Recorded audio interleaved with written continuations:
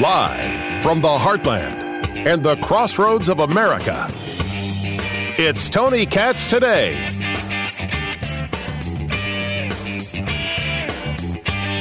You still have riots going on in cities. You now have new things happening in Lancaster, Pennsylvania, where a man with a knife attacked a cop. He was shot and killed, and the people are still deciding to attack the local police precinct. Never mind the shooting that took place in Los Angeles, California. 2 cops in their car. There's a manhunt for the person who did it. And people were seen at the scene laughing, thrilled that cops were being shot at. Then you've got the entire NFL, which I'm about to get into. Are people still fans of all of it? Are they going to keep watching these games? Now, all these subjects are serious subjects, and wait till you see how deep the rabbit hole goes. But I thought it was when the moment comes and the opportunity strikes and the good news exists, we should start with it.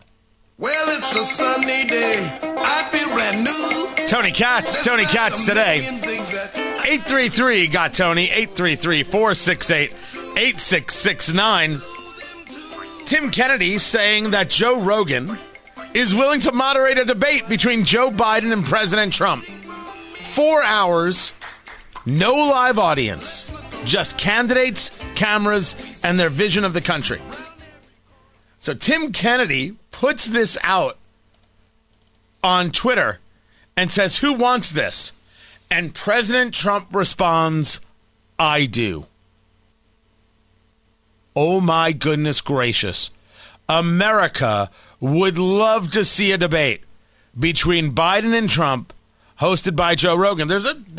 You would believe that Joe Rogan is interested in getting answers to questions. And he'd probably ask some pretty insightful questions. I would love to moderate the debate between those two. What, are you kidding? What a joy. What an absolute joy that would be. But Rogan has got himself one heck of a platform right there on Spotify for the world to see. People would pay unlimited amounts of money to watch that happen. And wouldn't you want to see that happen? Actual conversation where people got to talk, where people were actually pressed on their answers. And Trump, it didn't even take a second. It didn't take a second. So this came out at 8 p.m. last night, this thing about doing a podcast or doing a debate that Joe Rogan offered to moderate the debate. And Trump, 12 hours later, is like, I'll do it. So he woke up in the morning, saw the tweet, he's like, oh yeah, I would do that unquestionably. Let's go to work. See, there are still some possibly good things out there in the world. Some things to look forward to. It's never gonna happen. But would I love to be wrong about this one. The NFL played this weekend. And they showed you multiple ways that they can move whatever message it is they're trying to move. I don't know at this stage of the game what message they're trying to move. Some of them took a knee. Some of them stood. Some of them got with the other team and they locked arms. In the case of, for example, the Indianapolis Colts, the players locked arms, but the head coach, Frank Reich, took a knee. I don't know, but they've got a statement. Wait till you hear it. Some teams didn't come out at all. I'm not quite sure the message they're trying to move. I'm not quite sure what it is they're trying to do with America. But there was moments in every single broadcast about here are the players working on social justice and racial justice and working on systemic racism. And no one ever names a system. No one ever has the decency to say, here's the system we want to eradicate. But they talk about it. They talk about it all the time. The Indianapolis Colts. Today, our football team made a statement on behalf of the black communities in our state of Indiana, but also on behalf of all black communities from where our players and coaches call home. Our intent is to bring attention to the issue of systemic racism and the injustice inherent therein, but they don't mention the inherent racism. We also wanted to demonstrate a symbolic gesture of how we believe meaningful change happens. Now, they want to be clear that they're not protesting the flag, the anthem, or the men and women who wear the uniform. All they want to do is highlight the presence, power, and oppression of racism, and that it remains inconsistent with the unity and freedoms of what it means to be an American. I agree. Racism is incongruent with the American way of life, which is why I oppose anti-racism, because that is bigoted. Anti-racism is racism. Any amount of study will show you this. Fighting discrimination with discrimination and fighting future discrimination with discrimination, meaning you can discriminate against somebody now because you think in the future they're going to be a bigot. That's bigotry in and of itself. So they say they've got two things they're doing. They took a step forward, and then the coach, Frank Reich, took a knee. On stepping forward, making significant process to end racism requires all of us to step forward. More specifically, it requires white leaders stepping forward to bring about real change to eliminate discrimination and equal the playing field in all areas, such as housing, education, and law enforcement. The changes we need are not short-term fixes. Rather, they are system changes that will have generational impact. Now, the conversation about housing has focused on the idea of loans, things called redlining, which don't exist anymore. And if you saw it exist today, I would work with you to rip it out by the root. Why would I ever be in favor of such a thing? Redlining was the policy by which certain people weren't able to get loans to buy homes in certain areas, to keep them white, but also to keep them not Jewish. Jews were absolutely affected by redlining. So could you argue were a whole host of people. Now, if there are people so woke and so bigoted that they don't want to recognize the other groups affected by redlining, well, that's up to them. I will have no part of it. We will have the totality of the conversation here. And those bigots, unwilling to have the totality of the conversation, we push them to the side. They're not necessary. It's not really necessary for us to somehow placate the bigot, is it? Is that necessary for us? I mean, maybe they'll be listening and they'll learn something. That's always possible. Redlining affected more than just black Americans. Redlining is wrong. I don't think it takes any work to say such a thing. I don't think it takes any work to say such a thing at all. If you can afford the house, you get the loan, you're good. Just that easy.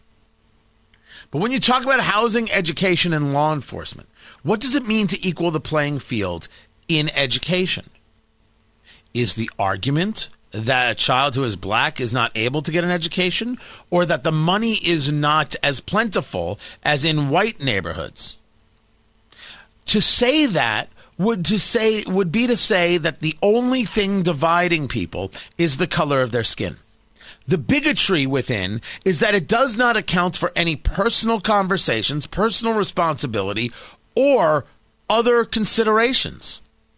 Jobs, meaning the jobs that they have taken, the work that they have done in the job, the advancement they've created for themselves, or bad decisions or poor luck. Nor does it recognize the fact that there are plenty of poor white people in the United States possibly dealing with the same consideration.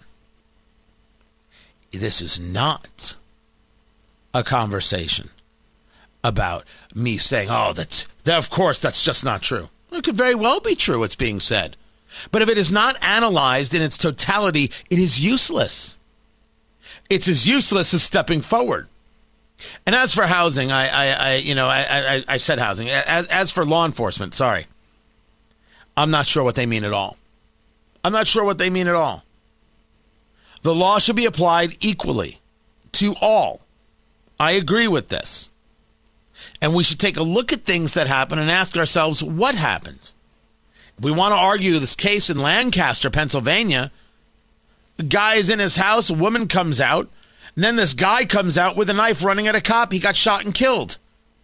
Then you have activists throwing rocks at the police department. There's not an activist who shouldn't get hit with a rubber bullet. You don't get to throw rocks at the police department because a guy with a knife chases a cop. Are you out of your mind?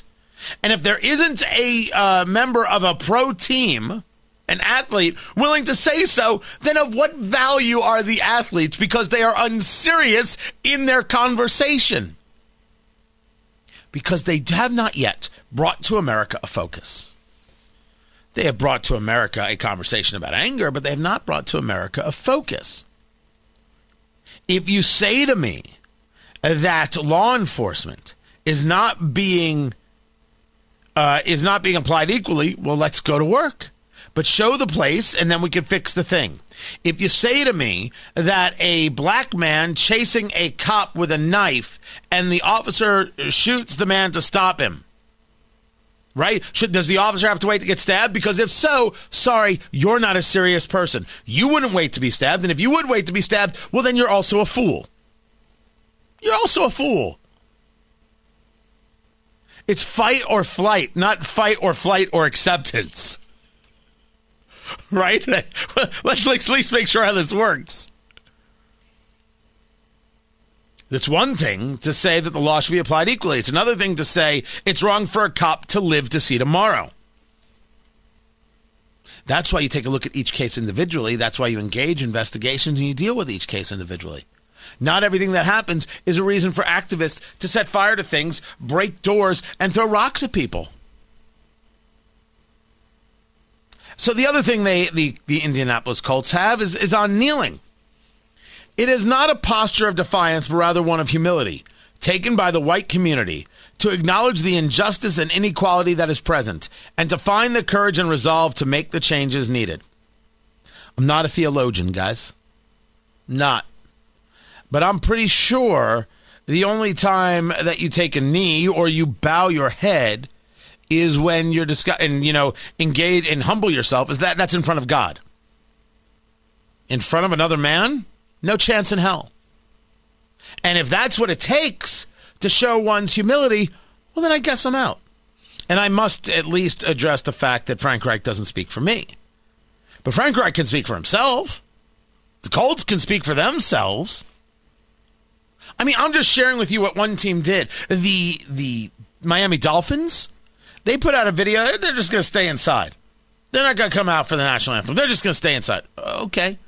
Then you had the game between the Falcons and I forget who it was. Was it the Seahawks? Yeah, and it's kickoff. And after kickoff, both teams took a knee right there on the field. I'm pretty sure that's not how the game is played. But fine. No one is going to get worked up over this anymore. The NFL, the NBA, Major League Baseball, Major League Soccer, they have made their peace with this. They have made their decisions, and now we're going to see what happens. I have no idea what the ratings are. I have no idea how people are going to take these things. None. Less than none. I do know this. Colin Kaepernick thinks you're all a bunch of jokes. Colin Kaepernick saying on Twitter, while the NFL runs propaganda about how they care about black life, they are still actively blackballing Eric Reid for fighting for the black community. Eric set 2 franchise records last year and is one of the best defensive players in the league. I guess Eric Reid isn't on a team. I didn't know he wasn't on a team. And then you've got this from Resist Programming. The NFL is using a clip of Colin Kaepernick and Eric Reid taking a knee in their Lift Every Voice and Sing video playing across stadiums today. The song yearns for liberty, yet the NFL owners are denying Colin and Eric the freedom to play. First, you don't have the freedom to play. You have to earn a spot on the team. That's number one. And number two, if I can be so bold, if Colin Kaepernick says that it's all propaganda, why shouldn't I believe him? After all, he's the guy who started all of this, right? He's the martyr. He's the hero. So why shouldn't I look at the Indianapolis Colts and say, just a bunch of propaganda? You don't actually care. After all, it's an NFL team. It's the NFL running propaganda. Or maybe there's a difference and I don't know it.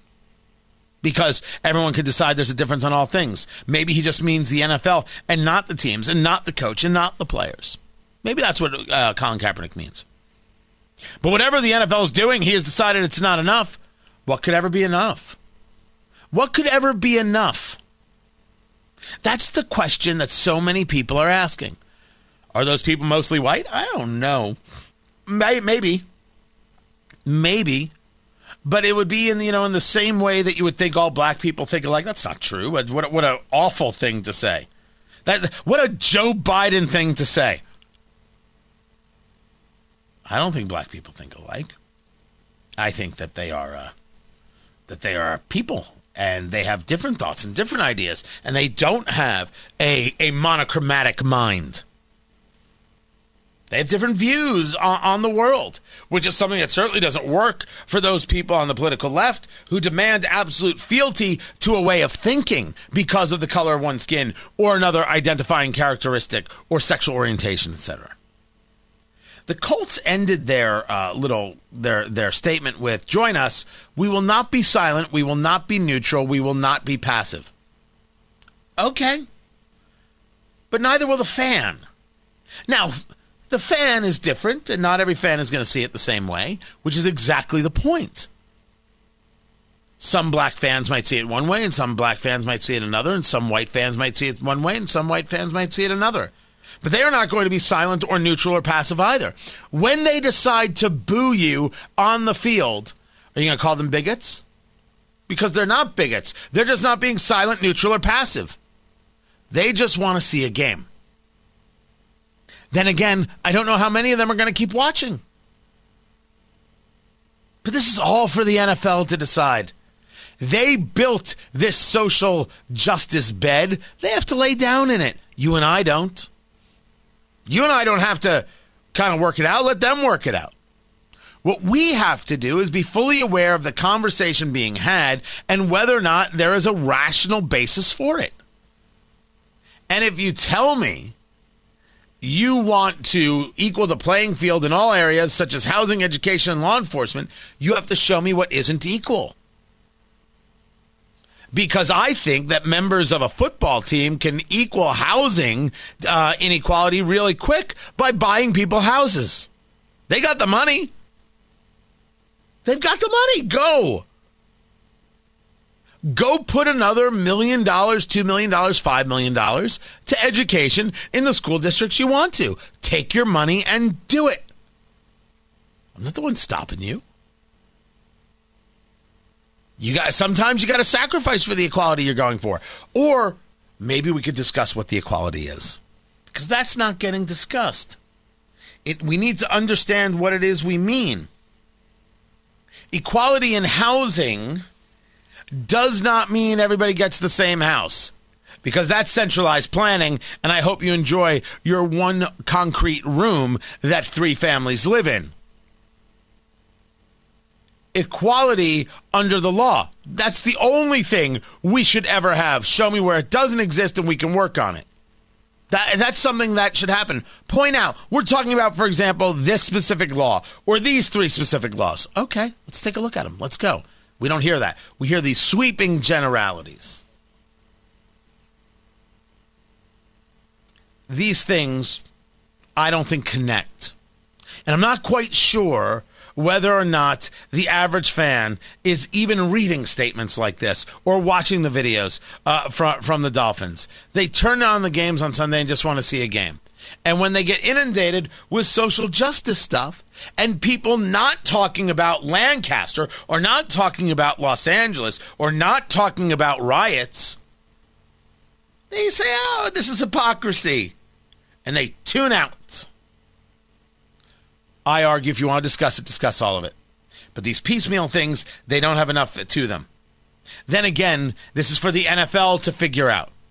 I think we have much bigger issues to deal with. I'm Tony Katz.